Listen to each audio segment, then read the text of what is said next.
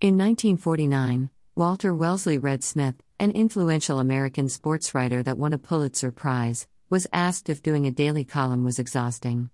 "Why, no," he said. "You simply sit down at the typewriter, open your veins, and bleed." Recently, someone asked us if, even though we have always wanted to write, we only seriously sat down to carry it on at the supposedly late age of 55 years old. We pause for a few seconds to rummage through the dark attics of our subconscious, clandestinely peeking at the long litany of emotions that tough circumstances provoked in our spirit. "Well," we replied, "it was the inevitable moment. Memories finally got the best of me." Eric Arthur Blair, better known for his pen name of George Orwell, was born on June 25, 1903 in Motihari, Bihar, British India, as his father worked in the Opium Department of the Indian Civil Service and passed away on January 21, 1950 in University College of London, a victim of chronic tuberculosis. He had a very tumultuous and exciting life that spanned several countries and political realities. As he could not afford to continue studying at the prestigious Eton School, he joined the Indian Imperial Police Force in Burma. Now the country is called Myanmar. While he was still very young, he had multiple policing responsibilities in the Burmese countryside, and he got a first-hand exposure to the exploitation of farmers. He had a reputation of a loner that preferred the company of books and church services.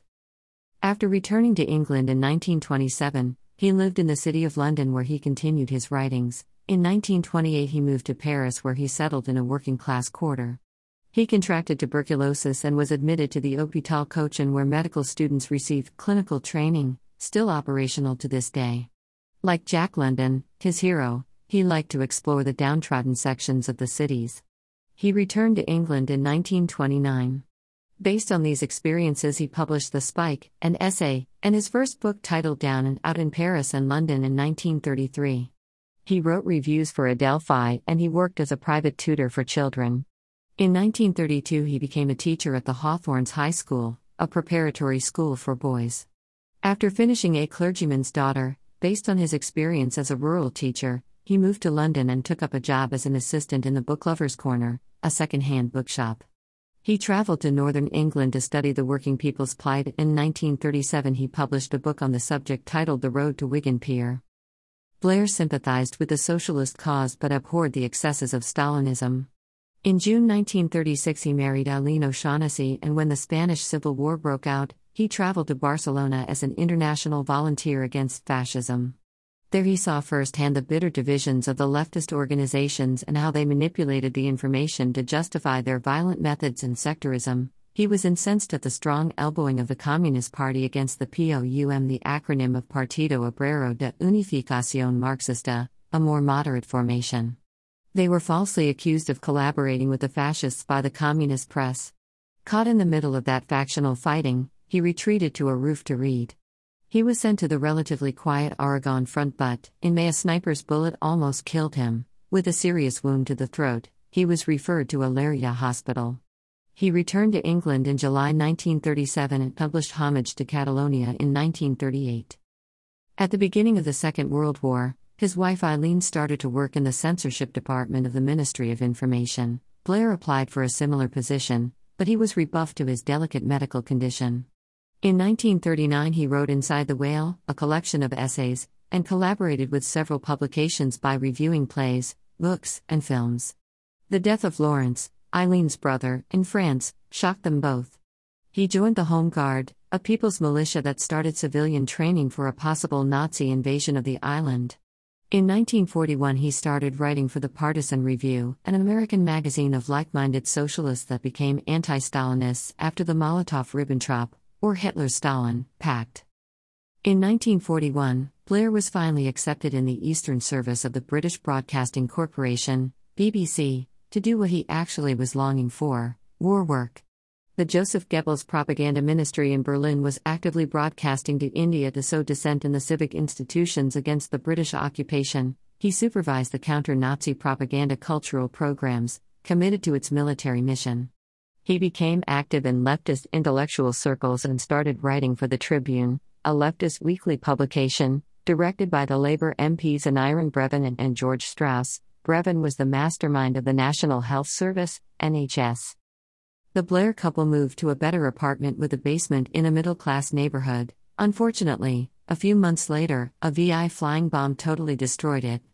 Blair resigned to the BBC in 1943 in order to have more time to focus on writing his new book, Animal Farm, which became ready in April 1944.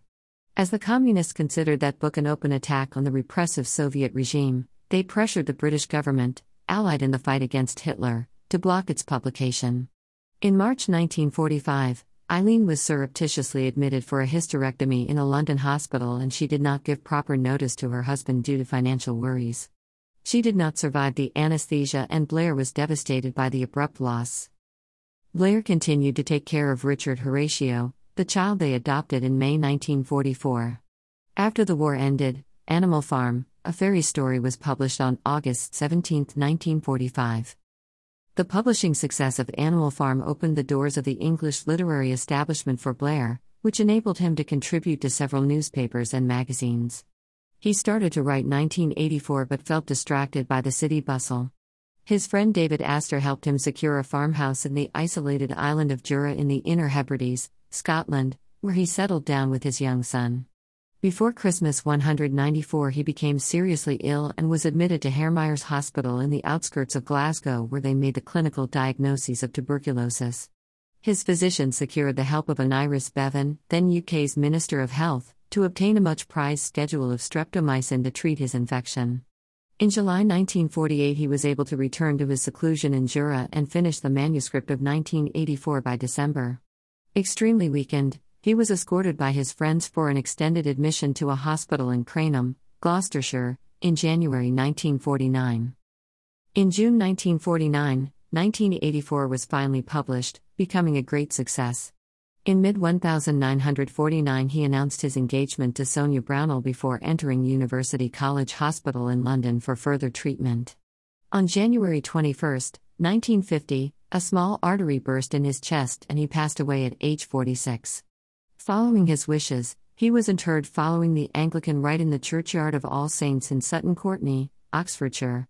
His gravestone has the following simple epitaph: "Here lies Eric Arthur Blair, born June 25, 1903, died January 21, 1950.